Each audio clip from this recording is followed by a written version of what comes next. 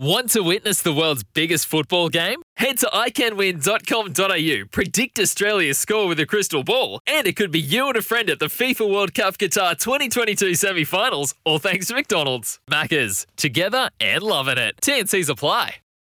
Great to have your company wherever you are. Now, Jackie boy, look, it actually pains me to talk about this without your involvement. Mind you, if you were playing, you probably wouldn't be here, so it's a double-edged sword, whichever way you look at it. But two monster semi-finals, a weekend you dearly love to be a part. Let's be frank about it. Yes. Can I get some thoughts from you? Firstly, I find this contest fascinating, Melbourne-Brisbane, because I think if we go back to halfway during the year, maybe it was around 10 or 11, the first time, and Brisbane were flying at that stage, and they went all the way down to the MCG, and they took on the Mighty Demons and got whacked. Now, Melbourne have had no changes, so Tom McDonald hasn't come in. Petrarca and Spargo look like they're going to play.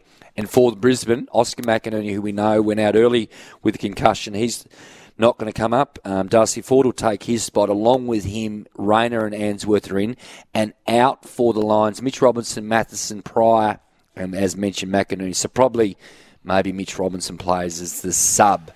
Yeah, I reckon Matheson might be the sub there. Do you reckon? Yeah, it's an interesting game.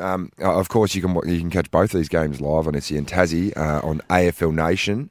So two really big finals at the MCG. It's what football's made of, Flashman. Huge. Expect to see probably 80 plus there tonight.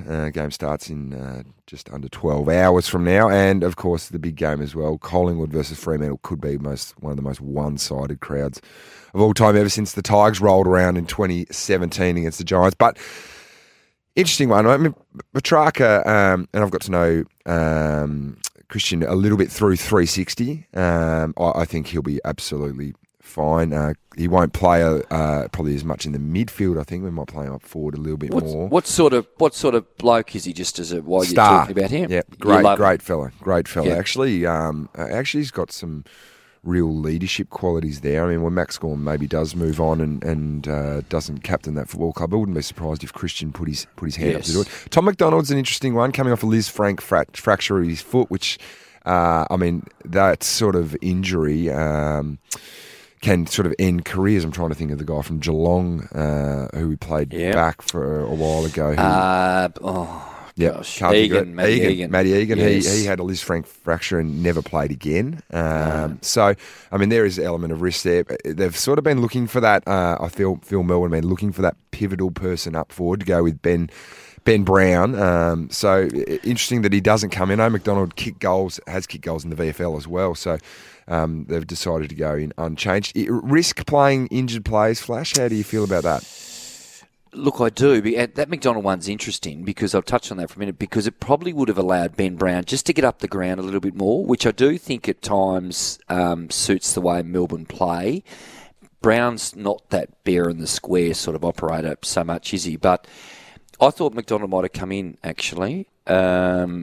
Yeah, that's a fascinating... Well, I'll put that back to you. I mean, you went with it. You rolled the champ out last week, Dustin Martin. I mean, I'm not saying you shouldn't have done as if you don't roll out Dustin Martin, but it can backfire even with the very best, can't it? I mean, let's... Yeah. No, look, I think you've got to be really calculated in terms of making decisions like that. So, I mean, for players like Martin and Petrarca, I think it's a bit of a no-brainer, really, just to get them out there. I think both of those players have just got the mental capacity to push through the pain if there's there. I think probably Petrarca at the moment is more the calf than the actual hairline fracture in his leg. But I think one is okay. Two, you start getting to the tipping point of maybe just playing with form a little bit there. So I can understand why they haven't brought McDonald back in, just due to the fact that we know Petrarca and Spargo, who got hit in the throat, which was like me probably 2 days ago, sounded like he couldn't talk. We know that, I don't know whether he's got his voice back yet, but to be honest, your voice when there's 90,000 people at the MCG is irrelevant really when you're calling for the ball. So, but the Inns of Brisbane is, I think, the really interesting ones, because Brisbane, they played a really tough brand of football last week and obviously got the win. Charlie Cameron probably played his best game against us, the Tigers, for a long time. I think it was due to the fact he got up the ground a little bit, and we know that he's struggled on Michael Hibberd. He struggled on those taller, quicker types. So obviously Grimes didn't play last week. He usually plays on Charlie Cameron. So the ability for him to get up the ground. But Darcy Ford obviously comes in for the ruck, which it's interesting because I nearly maybe would have stayed with McStay in the ruck because he was fantastic. Good job, he after McInerney went down in the first few minutes, you would think automatically advantage to Richmond in the middle, but he competed really well and arguably had probably one of his best games for a while for the Brisbane Lions. Cam Rayner, interesting. Very interesting. There's a lot talked about the former number one pick, what he brings to the team, but he just feels like he might be built for finals, Flash. He obviously had a really great finish to a game late in the end of the year. I've got a big watch on him coming out. I'm excited to see what he brings. And of course, the side story to everything tonight is the fact that these two sides have played twice this year and Melbourne have won comfortably. Smacked. But there is some bad blood, and there will be a little bit of byproduct from what happened last time, obviously, with the Dane Zorko and Harrison Petty situation.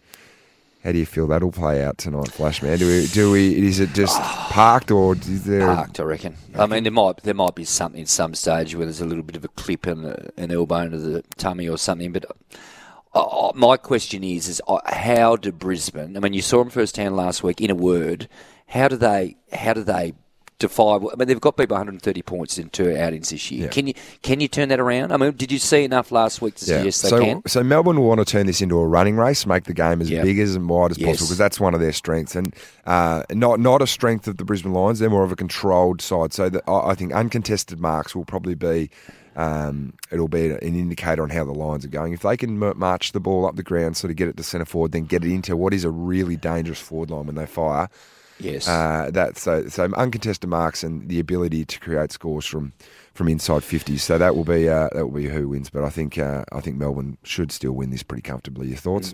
Melbourne by 27 points. They reckon, talking about Collingwood Fremantle, there's going to be 90,000 people. For two things. Firstly, I mean, not that Collingwood play in front of 90 every week themselves, but what's it going to do for Fremantle lobbing to the MCG with a full house, and a full house where they're all loud and they're barracking for the carrying bush? Yeah, no, they are. They've played really well in Melbourne this year, Fremantle, whether that's been at Marvel Stadium or at the MCG. So I don't think that'd be daunting.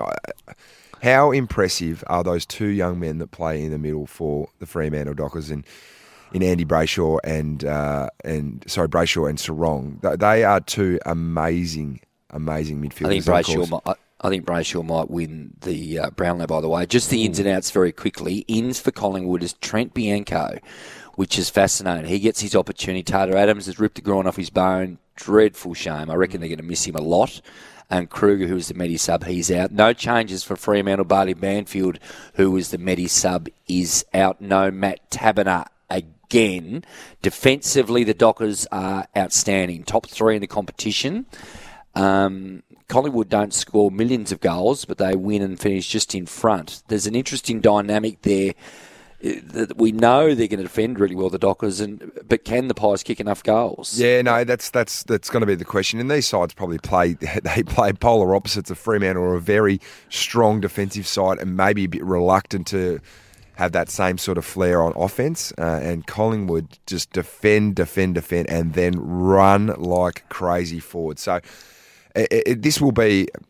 It's like a game of chess this year. Who blinks first? And you know that Longmuir's got a really great grasp on what Collingwood looks like. Obviously coached there for a few years and would know, whilst there has been a change of coach with McRae coming in, would still know a lot of the individuals and their own strengths there. So I know that Collingwood went west, and were able to roll Fremantle this year, but. Yeah, no, I've got this one as an absolute cliffhanger. I think this month of this round of footy that we had in the finals last week, which is arguably one of the best rounds of footy that we've seen for a long time in every game that matters. Could it roll into this week, Flash, and could we have two absolute cliffhangers again? And we know that the kings of the cliffhanger this year, and whilst they didn't get the job done last week, are the Collingwood Football Club. And I think they, in chatting to Jeremy Howell on AFL 360 last night, they're really confident about where their game's at. So It's like the movie 300 Flash Man. There isn't many Dockers people there. There might be maybe more players than supporters there tomorrow night. And certainly it's going to take an amazing effort to get over the line. And for that reason, I've just got Collingwood winning.